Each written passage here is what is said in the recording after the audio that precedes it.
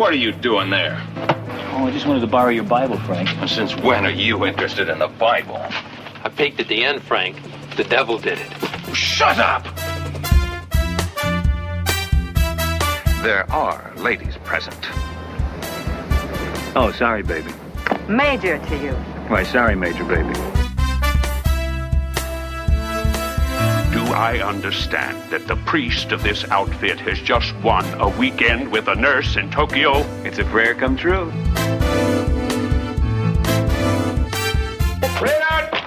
Raider, don't do that. Yes, sir. You wanted to see me, sir? Yes, but let me say I want to see you before I see you. Yes, sir. You want to see these, sir? What do all these people want more than anything else? To go home, or Tokyo, whichever comes first.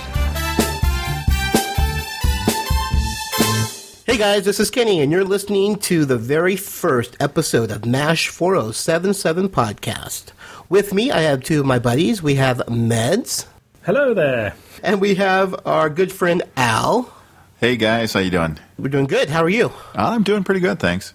Good. Can you believe we're actually finally doing our first podcast? Oh, I know. It's crazy. So I'm going to go over a little bit about myself. I have podcasted prior to this. I do a Knights of the Guild podcast.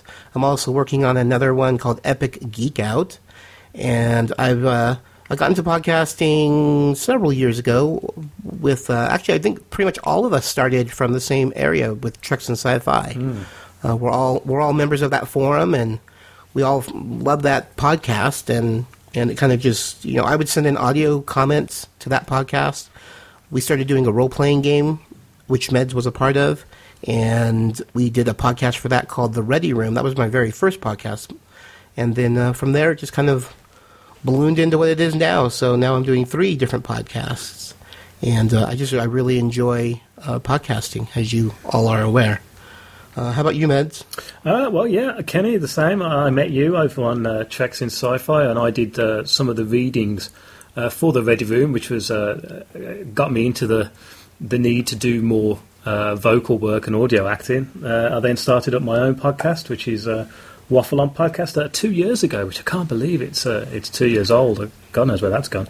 And I've just started doing the Martians Are Here podcast, which I'm a writer for. And it seems to be in the blood. And now doing this MASH 4077 podcast, which is it's almost like a dream come true. Can you believe we get to talk about our favourite things and hope listeners enjoy it? It's just brilliant.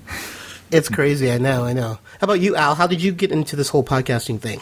Well, same as you guys. I started by actively participating in the Treks and Sci-Fi forum, and like you guys, I love that podcast. And my wife and I, one day we just decided, hey, let's do a podcast. And unfortunately, our favorite thing together is Disneyland. So we started the Tales from the Mouse House podcast, and we really loved doing that. And then I got the opportunity to do this show with you guys, and I just jumped on it.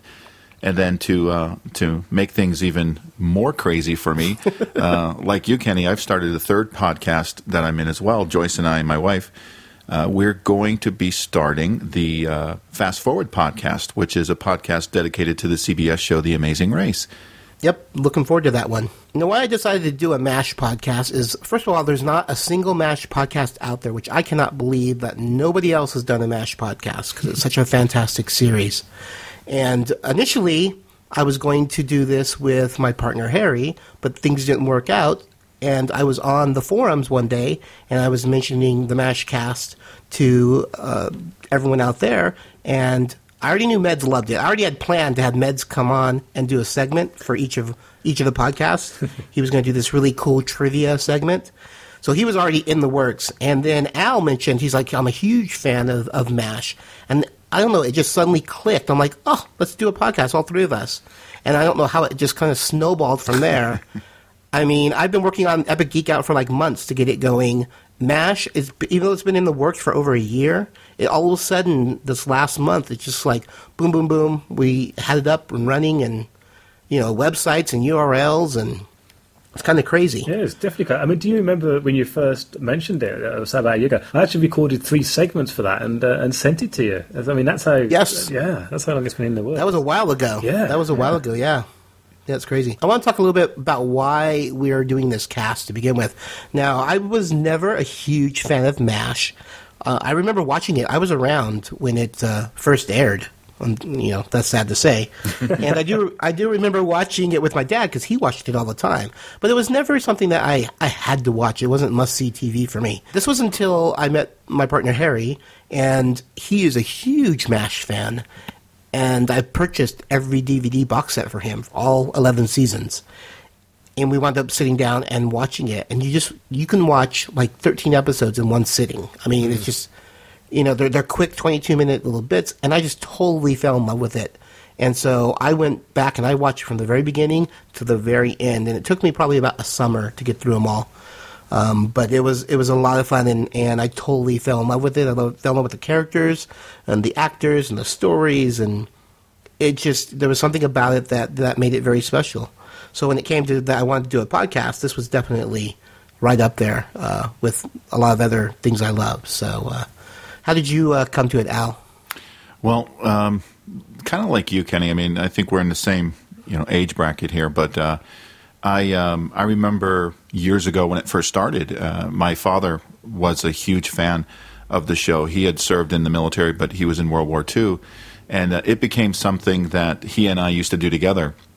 We used to watch the episodes, when they first aired. And I've actually been hooked on the show probably since the very beginning. And when it went off the air in, was it 82, 83, I remember being in high school, senior in high school. And we were supposed to go out, big party and everything. And when that final episode aired, I actually canceled to stay home. Yes, the geek that I am. I stayed home and I watched that. And, not to... do any spoilers or anything for anybody, but it was a touching episode. The final episode, it was like the end of an era for me. It was my childhood ending. So yeah, I've been a fan since the beginning. Nice. How about you, Meds? Well, unlike you two old geriatrics, I first saw this when I was about 10, so it was 1983, and it used to be on Monday nights over here in England, and I always remember it because I used to go to Scouts on a Monday night, and I'd get home and Moonlighting was on, and then after Moonlighting was MASH. And I seem to remember, though my memory is slightly hazy, that it was towards the end of MASH that I started watching it. So it's a bit like, who's your first Doctor Who? Is it Tom Baker or Peter Davison? Mine was like BJ, not Trapper. So I kind of like loved it from then on. And I think it might have been because of the fact that my scout group was more army-ish. We used to shoot guns and everything. So it was like watching how I imagined our scout group should be. And I absolutely fell in love with it. And then watching reruns of it, and I remember the last episode as well, which just blew my mind. And because I needed to watch it from the beginning, and I've just been an avid fan ever since. But the one thing that always annoyed me over here in England was that when they showed the program again on cable syndication, they would never play the last series. And I remember sitting with my flatmates and we'd watch them. It was on every night, and coming up to like the 11th series, and it'd start again. And it was so annoying. And I thought, I need to buy these on DVD. And I ended up getting, obviously, engaged. And I bought my wife a very, very, very expensive engagement ring. And for a present, she bought me the MASH massive box set. And I tell you what, that is the best. But that and along with my iPod is the best present I have ever had. And I've watched that box set throughout from series 1 to the end, literally 4 times. And I started again because we were doing this podcast. It's just, that's dedication, and it's dedication because it's enjoyment. Yeah, that's great. Now, obviously, I don't have to ask you, Meds, but who's your favorite group of people? Because like mid-season, or not even mid-season, like after the 3rd season, the cast pretty much changed. They lost Trapper and Blake. Yeah. So we got a new colonel and a new doctor. Mm-hmm. Do you prefer the earlier guys with Trapper and Hawkeye and Blake, or do you prefer Colonel Potter and BJ and Hawkeye? I prefer the later. Yeah. Do you think that's because there are so many more episodes of those guys? I think it's, again, like I said, I think it's because I came into the series with BJ in it. The funny thing is that I actually prefer, not so much prefer the whole thing, but one of my favourite characters is Charles. So yeah. I think it's almost more to when Charles came in it as well. I think when Charles came into it, the series was, for me anyway, just awesome in every single episode. But yeah, I'm going to have to say probably when BJ came in and Potter came in is my preference, I think. And as you say, that there are more episodes of them in it. Yeah, that's true. And now, how about with Frank and Winchester? So obviously you like Winchester more than Frank. I just think, I mean, Frank, obviously, you know, Larry Linville is awesome as Frank, and I can't take it away from him. But there's something so beautiful about Charles Everson Winchester III. He's so pompous, and his accent, I don't know if people from Boston sound like that. I have met people from Boston. I don't think they do. But he's just such a fun character, and David Ogden Stiers must have had such a fantastic time playing him, you know. Yeah, yeah. Now, how about you, Al? What group of people do you prefer to watch? Well, I prefer the original group. You know, I didn't really think about it until Meds just mentioned why he preferred the later group, but it's probably because that's the group that I was first introduced to. There's something about the chemistry between the original group that I thought was great. The relationship between Colonel Blake and Radar I thought it was a great relationship. I don't know if a lot of people really caught on to the father and son type relationship that they had, and just the way that they used to just rip on Frank and Margaret was just never. I don't think that was ever repeated in the later group. I know that there were a lot of reasons that the original group left, but you know, I think that the original group was probably my favorite. So whenever the show is on in syndication here, and I see the opening scenes and I see, you know, Wayne Rogers, I know that's going to be one of my favorite episodes. Now, so that would mean you prefer Frank over Winchester. Yeah, I think so. I think Frank was just, you know, Winchester had his own qualities, and later on he became kind of a reluctant good guy. But I think Frank, there was something about Frank. He had that holier than thou attitude, but he was seriously flawed. That you just love him. You love the character, and Larry Linville, like Med said, he was a great actor. He was a sweetheart of a guy in real life. People really loved him. Very cool. Now, see, I would have to side with Meds more, is that I actually enjoyed the latter cast than the first group of people.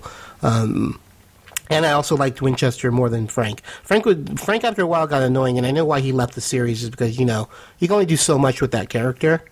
And I like the dynamic between Winchester, BJ, and Hawkeye.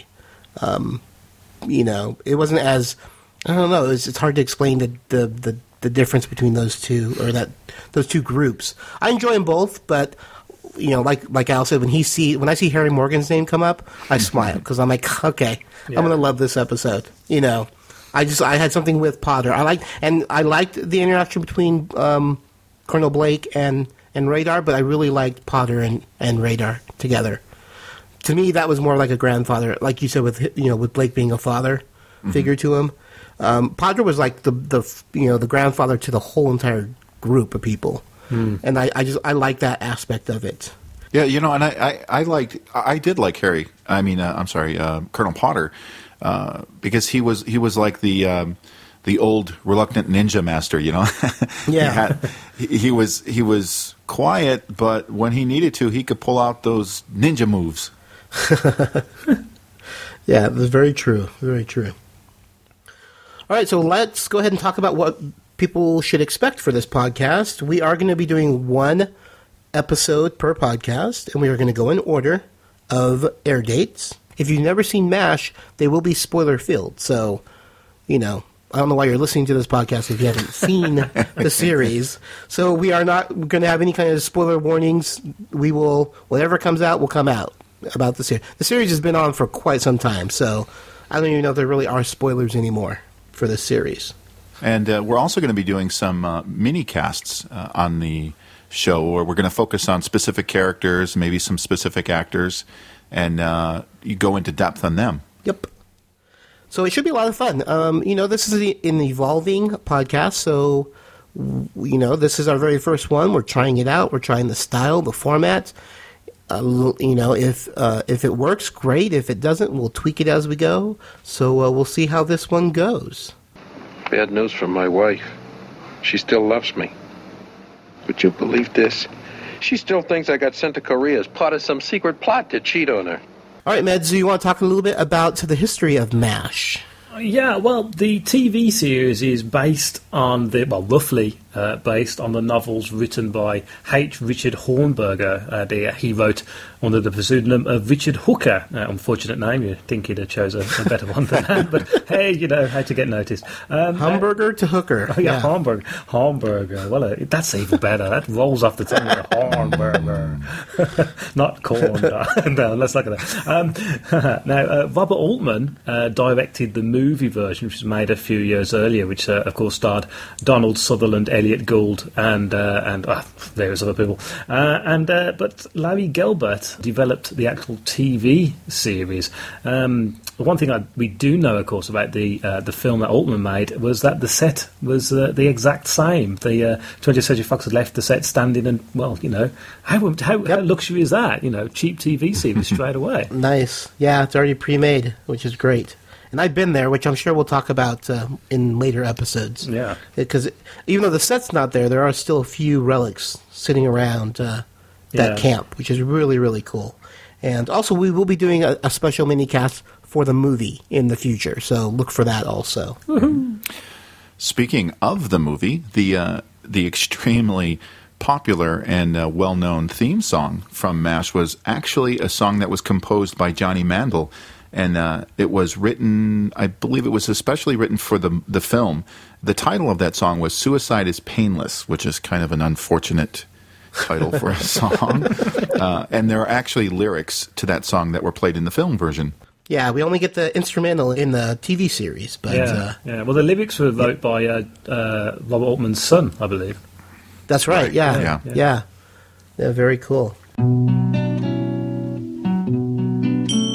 Through early morning fog I see visions of the things to be, the pains that are withheld for me.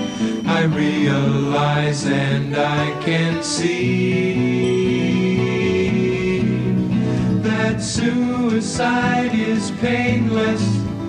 It brings on many changes, and I can take or leave it if I please. All right, so let's go ahead and get started with our very first episode. This one is titled Pilot. Nice and simple there. It was directed by Gene Reynolds and written by Larry Gelbart. Production code is J301. It originally aired on September 17th, 1972. And the whole series is set during the Korean War in the 1950s. Okay, well, plot summary for this episode, the opening episode, is the Swamp's Korean houseboy, Ho-Jon, is accepted to attend school at Hawkeye's alma mater. The camp, though, has to raise money for him to go. It's $1,000 to send him there. So, how do they do it? Well, they decide to have a raffle, and the gorgeous Nurse Dish, and, well, her apt name, because she is a bit of a dish, is put up to win. So it's a weekend in Tokyo, along with Nurse Dish, and of course it doesn't go down too well in the camp. Hot Lips Houlihan and Frank Burns are not happy at all. Yeah, I don't think they're ever happy. No, they're not. Unless they're rubbing each other's feet. Ooh. Oh, that's true. That is true. Now, the main cast for this episode was played by Alan Alda as, of course, Benjamin Hawkeye Franklin Pierce. Wayne Rogers played John Francis Xavier Trapper McIntyre. A lot of names here for one person. McLean Stevenson played Henry Braymore Blake. Larry Linville as the nefarious Franklin Marion Frank Burns. Gary Berghoff was our beloved Walter Eugene Radar O'Reilly. And Loretta Swit as the indomitable Margaret Hot Lips Houlihan. there was also some very notable guest stars. First one was Karen Phillip as Lieutenant Dish. Karen had a recurring role on Quincy. And Patrick Adiart, apologies, Patrick, if I said your name wrong, was Ho-Jon, and one of Patrick's first roles was in the brilliant film The King and I. And the late actor Bruno Kirby is in this episode. He had just a brief part at the beginning, and then he was in a little bit later on. And obviously this was before he became the famous person that he was, as he was credited in the first episode there as B. Kirby Jr. Pretty interesting. Nice. Now, what did Kirby do? I'm not really familiar with him. Well, he was a bit of a character actor, really. Never really a leading type person, but he's best known for his role as Billy Crystal's friend in the City Slickers movies. Oh, and he that's was, right. Okay. Yeah, and he was also in When Harry Met Sally. That's right. I know. I picture his face now. Mm-hmm. Very, very cool. I didn't know he passed away. Yeah, he passed away a few years ago. Next up, we have G. Wood as General Hammond. His actual name is George Wood. He was one of the 4 actors to appear in both the film and the TV series. And the other person to act in the film and the TV series is Timothy Brown. He played Dr. Oliver Harmon, insert, hopefully not racist line, Spear Chucker Jones. That's quite interesting that he was in the film and the TV series as well. Yeah, but do you know why they called him Spear Chucker? Is because he was a javelin thrower. Oh, I thought he was a quarterback. No, javelin. He was a javelin thrower. Yeah, so that's even worse. That's why a spear chucker.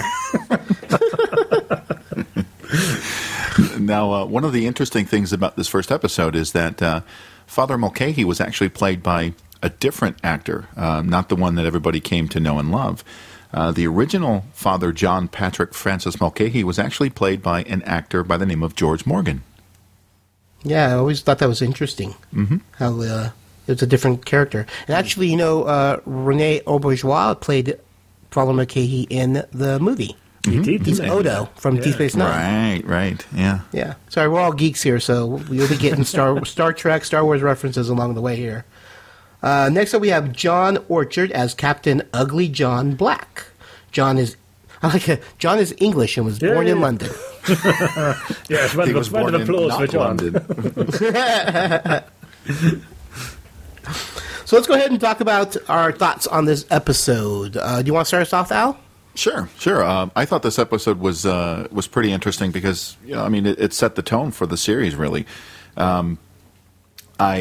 First of all, I love the aerial shots that they seem to use a lot of in this episode. I don't really think that they did it a lot throughout the entire series, but they used a lot of aerial shots, at least in this first episode, which, it gives you the feel that you're there. It kind of gives you the overlook of the war. Mm-hmm. So I really do think that was one of the charming things about at least this episode. This is the very first time we get to see all of the famous opening sequences to MASH that we would later see in the title sequence. At the very beginning of this episode, they show all the little segments, like where we see the famous scene with Radar. You see the shot over his shoulder as the helicopters are coming in. Mm-hmm. I thought that was kind of cool. And one of the neat things that I thought about this episode was it set the entire tension and the conflict thing between Hawkeye and Trapper and Frank and Margaret. We got to see a lot of things without actually being told. Does that make any sense? I mean, no, definitely. Yeah, teasing that we see Hawkeye and Trapper inflict on Frank is just it's awesome. We also get to learn for the first time Radar's very unique skill of knowing things before they actually happen. Yeah. I don't think they ever really explained that, did they? But no, I think Potter asks him in later episodes, asks him why they call him Radar, and it's because he says that he can sense things before they happen. Right. So I guess it was just one of those supernatural gifts. Ooh, there we go with the geek stuff again. But unlike a lot of TV shows, when you watch the very first episode of something, you're usually left with, it was interesting, but I'm not sure. For me, MASH, this very first episode of MASH it hooked me from the beginning. You fall in love with the characters right away. They did a great job of writing and a great job of delivering. Yeah, I totally agree with you. I also like the aerial shots, and they did it, one to establish the area, where everything's at, and aerial shots are expensive, so I can understand why we didn't get them, a lot all the time. It is cool to see the sequence from the opening because you see the opening so many times, and it's so familiar to actually see the extended, where it all got cut from, which is really, really cool. Mm-hmm. And I agree that they had to establish these characters so quickly because they had to assume that you never saw the film, so you didn't know who these people were, you never read the books, and they had 22 minutes to tell who each of the main characters were, their interaction with each other, and I think they did it flawlessly. It was just so fantastic, and I'm a huge Radar fan, so anything with Radar, is great to me. he's probably one of my favorite characters. Oh, mine too. Yeah, and I did enjoy his interaction with Blake. As Al previously mentioned, they had that father-son relationship, and that was always nice. And it was a fun episode. Al pretty much said everything. It was fun. You see the little, Trapper and Hawkeye. You see how close they are and what kind of jokesters they are, and even the whole setup to get the money for their houseboy, was all rigged. Mm. And the fact that they stuck a sticker, the winning ticket to the bottom of the bucket, so they knew exactly which one they were going to pull, and who the winner was going to be, which I thought was hilarious. That Father Mulcahy wins a trip with Nurse Dish. Another thing is they used to name the nurses kind of kooky names because they were just like one-offs, Yeah. They weren't really main characters, so you had those kind of crazy names. And, of course, I can't think of any at the moment, but I had a big, long list of them. Of the crazy names that they would just come up with, because, you don't really need... Even, Nurse Kelly, who became a regular character, she was a different nurse at the beginning because she was just a one-off, and they didn't expect her to stay on and be in, the entire series. Mm-hmm. So you don't give a name for that reason. But it was a great beginning to the series. I think it did what it had to do, and that was important. Right, it was a very strong opening. Yeah. Yeah, very much so. How about you, Mads? What you think? Yeah, I agree with all you. The thing that interested me, going back and as I say, I watched it again earlier on, is it's funny when you watch the opening because you say we've got the full opening. Throughout the series of MASH, I think, if I'm right, there's about 7 different openings and 5 different theme tunes throughout the whole of the series. Really? Yeah.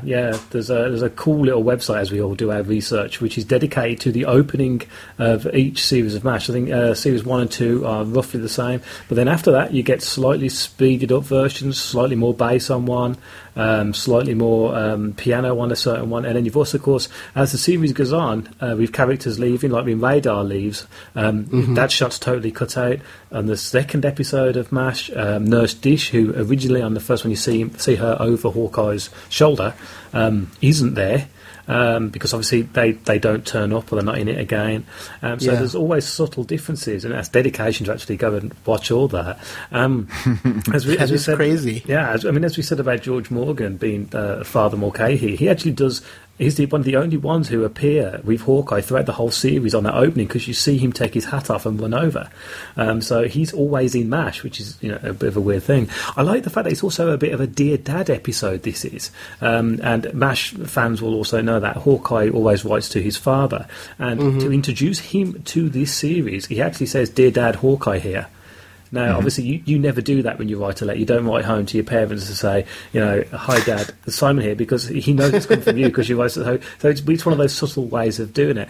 There are a few things at the beginning of this episode, and as we say, we don't nitpick stuff, but when you're seeing what the camp's like, I remember Robert Altman saying that he absolutely hated the TV series to start off with because he was just seemed to be all humour instead of what War's all about, which of course is what the film was. And you see that by Blake and the nurse. It looks to start off with that in some kind of surgery, but as it turns out, he's popping a champagne cork. There's several scenes of people coming, a man and a woman coming out of a shower tent, and that's in one particular scene I can't stand because the guy cannot act to save his life. Sorry, whoever you are, but it just comes out and looks a bit too shifty, and you think, yeah, you know what you're doing. Don't do that. But when you get to the sudden impact of how you've got Hawk and you've got Trapper, and they've got that fantastic connection together. Spear Chucker's, he's there, but it's not really noticed. But then you've got Frank and you've got Margaret, who, one's so army, it's unbelievable. She's sitting there reading this army book, and then on the opposite side of the table, you've got Frank reading his Bible, and underneath his table there, they are playing footsie with each other. Yet they're so hard-ass throughout the whole of this series. And Blake and Radar. An interesting thing, Kenny, you said that you're a Radar fan. With the first series, Radar is actually so intelligent because he's a little bit sneaky. He gets the box of cigars for the is it the major, the colonel, sir?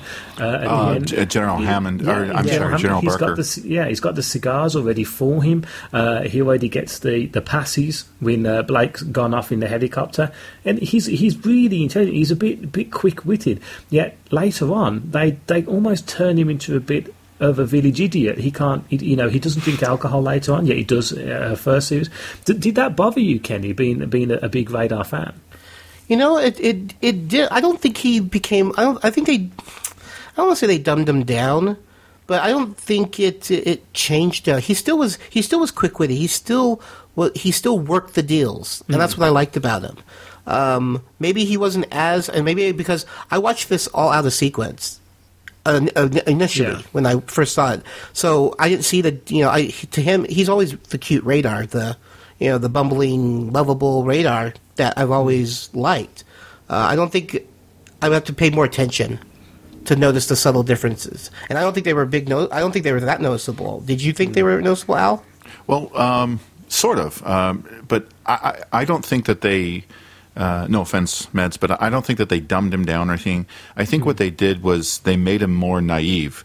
That's probably the better to make way him more actually, lovable. Yeah, I mean, you're right. In the beginning, especially in that first episode, he was the quintessential company clerk, in war, who had to wheel and deal to get things done. And then later on, he was still that wheeler and dealer, but he was a little more, the teddy bear hugging naive kid. Yeah. Maybe it was an attempt to take your attention away from the fact that he was physically aging. I mean, the war didn't last 20 years. Yeah, that's true. But they just didn't want you to see the fact that he was getting older. That's interesting. Now I'm gonna go back and watch it again and see if I can see the subtleties. Because honestly, I know what you're talking about. That they did definitely made him more naive. Yeah, I think naive is actually a good one, Al, because I think naive is probably the better word. And there's an episode that sticks out in that, and it's much later on where Hawk, I can't quite remember it, obviously, because we'll talk about it later on, but he does something. I think he was drunk, and he was hungover, and he didn't do a very good job. And Radar accuses him of letting everyone down, and Hawk goes absolutely mad at him.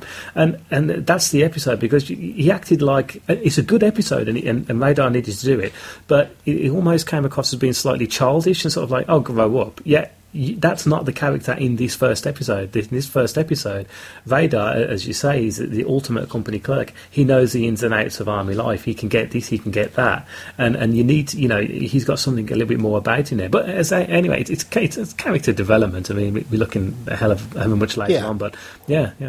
Very, very cool. You guys have anything else on this episode? Yeah, there's one thing when you notice, and I noticed it more on the DVDs. I don't think you would notice it on the TV series, especially as if the TV series is played weekly.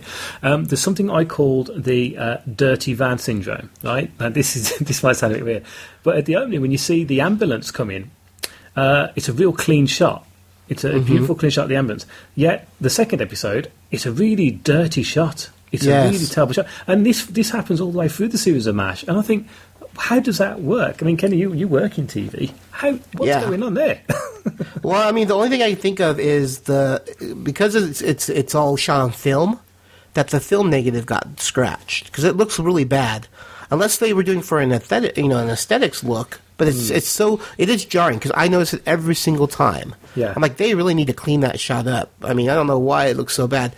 I never noticed that it was ever clean. So you're saying there is a clean version of it? Yeah, in the pilot episode, it's clean. See, that's crazy because you think they would just be able to use that shot again. Yeah, in maybe it was a conscious effort, a thought to make it look dirty, to make it look more rugged. Right, to give it that documentary feel to it. Yeah. It's just weird that they would just do that one shot. Yeah, and because it really is just that one shot, yes. Yeah, I know exactly what you're talking about. It's kind of crazy. You're both a disgrace to this outfit. Oh, come on, Frank. We've all had 12 straight hours of meatball surgery in there. My brain is sending me urgent rest telegrams. You must be tired, too, after all that malpractice you put in. You're dismissed. Thanks, Mother. We got to get up early anyway and fix MacArthur's hernia. Come on, Mary. All right, let's move on to some really interesting little, what we're calling behind-the-scenes information. Some of them will be nitpicky, some will be just interesting facts that we found out about this episode. So, Med, you want to start us off? Yeah, well, of course, as we mentioned earlier on about Father Mulcahy, played by George Morgan, I briefly brought it up about the fact that you do see him at the opening episode in virtually every episode of MASH where you've got the standard issue opening with the helicopter coming in and Hawkeye coming up to the patient. You see the nurses and everything like that. In fact, I think Lieutenant Dish is there, but you always see George Morgan because he's the last person on the left-hand side on Hawkeye's line. He's bending down, he takes his hat off, and you can see him. So, although George Morgan is only in the pilot episode, he is in every single opening title scene in MASH. George Morgan didn't seem to act much after this episode. I did a little bit of research on to try and find some info. The only thing I could find that he's actually writes books now, non-fiction books, about historical religious happenings, mainly involving Roman times, I believe. But so now he's a published writer. Now, we don't know why he didn't continue with the series, because obviously the pilot is shot, months before the series is even thought of. I wonder why he didn't continue. Did they not like his performance? Because, he is a kind of a key character in the pilot, being the person who's, being auctioned, or winner of the auction. Yeah, he doesn't do anything either. He's not like he has any... I don't think he has lines in this episode. In fact, he's called Red in this episode, like the character in the film. The film, Mulcahy is known as Red. His nickname is Red in the film. And he's actually called Red in this because when the patient starts to falter, I think it's in one of the later episodes, you hear Trapper call him Red. It's in this one. And so you think, well, that's a bit weird. But he doesn't do anything apart from swat some flies away from his face in the opening shot. And, of course, his double-take look when his name is mentioned in the raffle, which, to be fair to him, it's a good look of shock when he does win that one. He has no line. So I personally think it was the producers just thought, I don't think he's the right guy for... The right fit, yeah. Either that or he had a really great time with Lieutenant Dish. That's a horrible thought. Oh, yeah. One of the neat things... I was just going to talk about the extremely famous MASH, title with the asterisk between each of the letters. I was actually in the Army, so take this as fact. It means nothing. Yeah, it was actually just a bit of a marketing ploy, I think. Just to make it stand out. Now there's the name MASH is actually an acronym for Mobile Army Surgical Hospital, but there would be periods between the letters, not an asterisk. So even though it's really cool in print and really cool on the screen, it really doesn't mean anything. Yeah, they just kind of replaced the periods with asterisks. Right. Just to make it flashy looking. Look a little different. Which is, it's really cool. It's an iconic, logo. People know exactly what it is when they see it. Another cool fact is Hawkeye dances closely with Lieutenant Dish, and he has a wreath of flowers over his shoulder. In the next scene, the wreath is hanging between the two.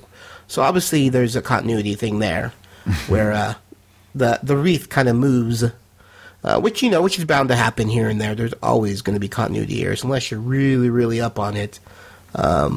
Even if you are really up on it, you're still going to have slight variations. Yeah. The one thing I noticed is the winner of the raffle, again, Father Mulcahy, which I must have an obsession with him, but his name is his father, John P., but in later episodes his name is Francis John, so they obviously had a change of heart later on in the series.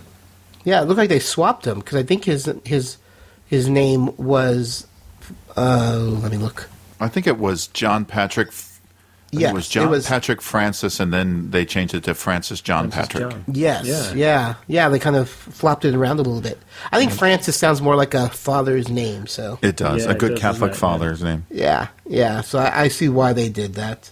And one of the things I thought was kind of funny was that in the first episode, Hawkeye does the whole big thing about collecting money to send Ho-Jon back to the States to go to college and, be the best that he can be, but we see Ho-Jon in later episodes, so it's like he just didn't get shipped off yet.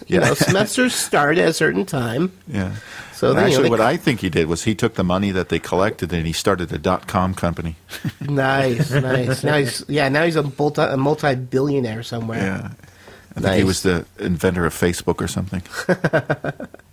Another thing that happens in this episode, Hawkeye mentions that Ho-Jon could live with his parents, which would insinuate that his mother is still alive. But we obviously know that his mother passed away when he was young, and Hawkeye was raised by his father. So that's another little, I wonder where along the lines they decided to change the story, to make Hawkeye more, because he's a daddy's boy. I mean, he loves his father to death. He idolizes him, and I don't know if they would have that same dynamic if his mother was part of his life. Probably. So maybe that's why they opted to to change it, because obviously here he has both parents. The interesting thing as well when you say that, as we mentioned earlier on, the opening episode is a Dear Dad episode, so he's actually writing to his dad in this opening episode, and then he says, he could live with my parents. Now, I suppose we could easily turn it around and say that, maybe he always says his parents' house, because that's where his parents lived when he was born. I mean, we can easily say that, I guess, if we look at it, but yeah, interesting. That's possible too.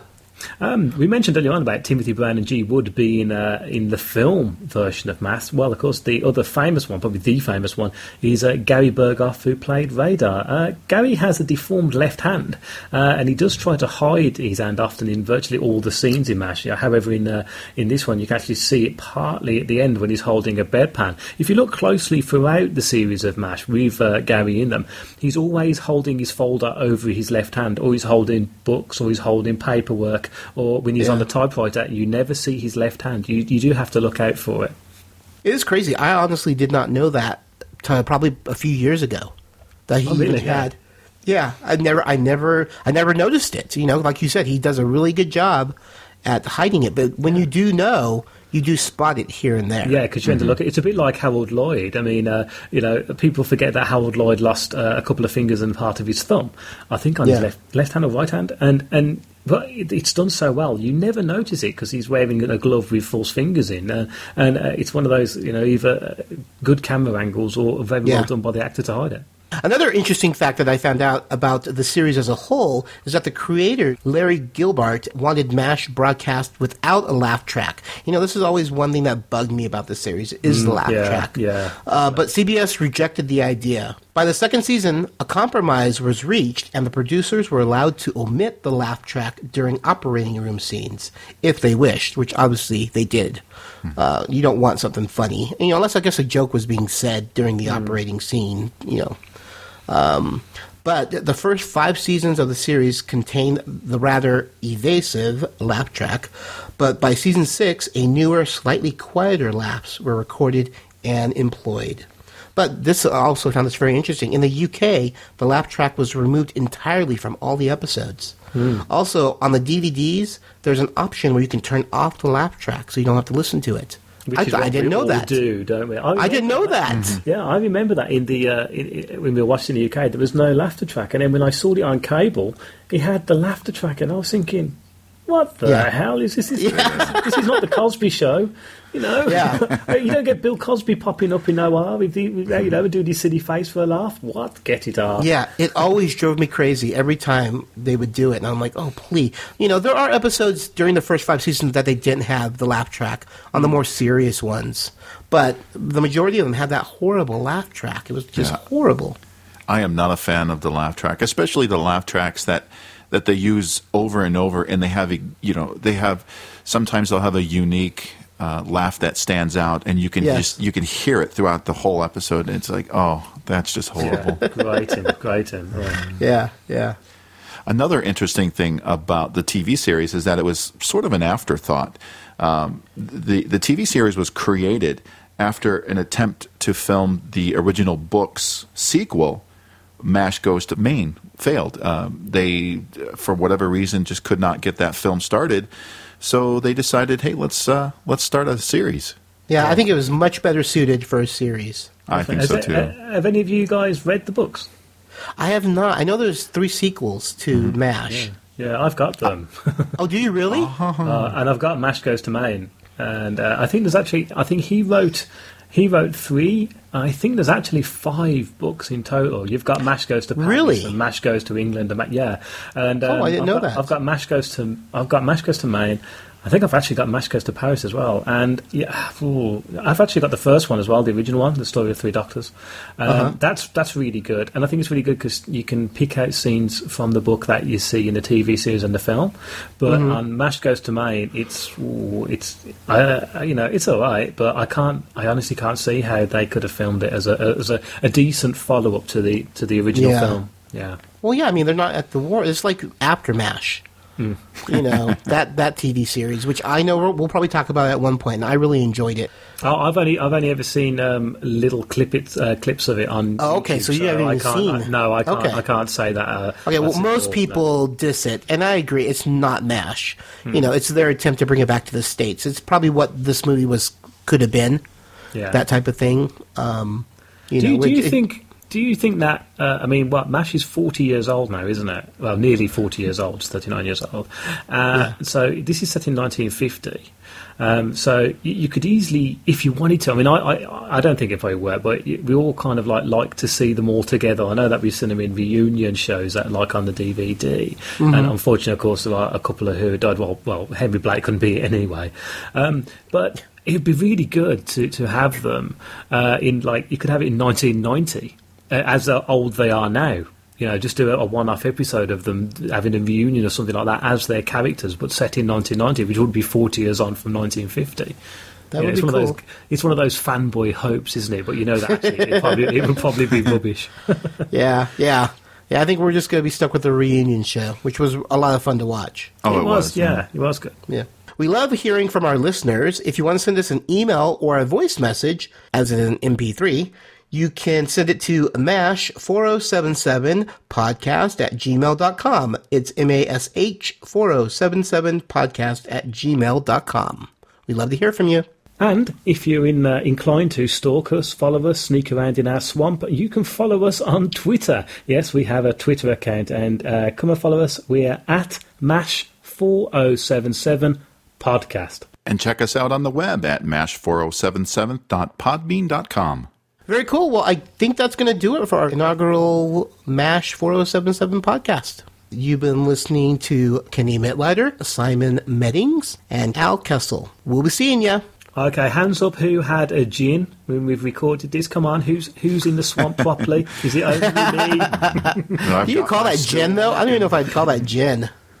No, it's probably moonshine, isn't it? Yeah, it's probably worse than that. Yeah. Hey, where's he going? We're all set. Forget it. He was too impressed to have you arrested. We did it again. Screwed up in reverse. I keep telling you, we got to give up this preoccupation with keeping people alive or we'll never get out of here. It's no use. We're doomed. Maybe we should start using rusty instruments. Stop washing our hands. Raise our prices. Hey. Hi there. Couldn't help noticing in the operating room. great the way you did like come on. It's always the right one. You mean too early in the morning? Hi, this is Kenny. And this is Jenny. We're the hosts of Knights of the Guild, the official fan podcast for the award-winning web series, The Guild. We're not like your typical fan podcasts. Both Ginny and I have worked on several seasons of The Guild and take our listeners behind the scenes to share our fun and crazy times on set. We also have exclusive interviews with cast, crew, and fans of the Guild. We keep you up to date on general Guild news and the latest happenings of our cast and crew. So please give us a listen on iTunes or at knightsoftheguild.com. Hello there, my name is Meds. And this is David Frost. You're not David Frost. All right, I mean, this is Mark. And we are the Mark. All right, get on with it. Okay. And we're the presenters of Waffle On Podcast. And we like to talk about... crap. TV broadcast between 1960 to 1999. Would you say it's crap? Some of it. Really? Especially the British stuff. But we've already had a podcast about that, so let's move up on that. Unbelievable. You can find us at the http://waffleon.podbean.com. Do not smile when I say the word colon. Oh, I'm not.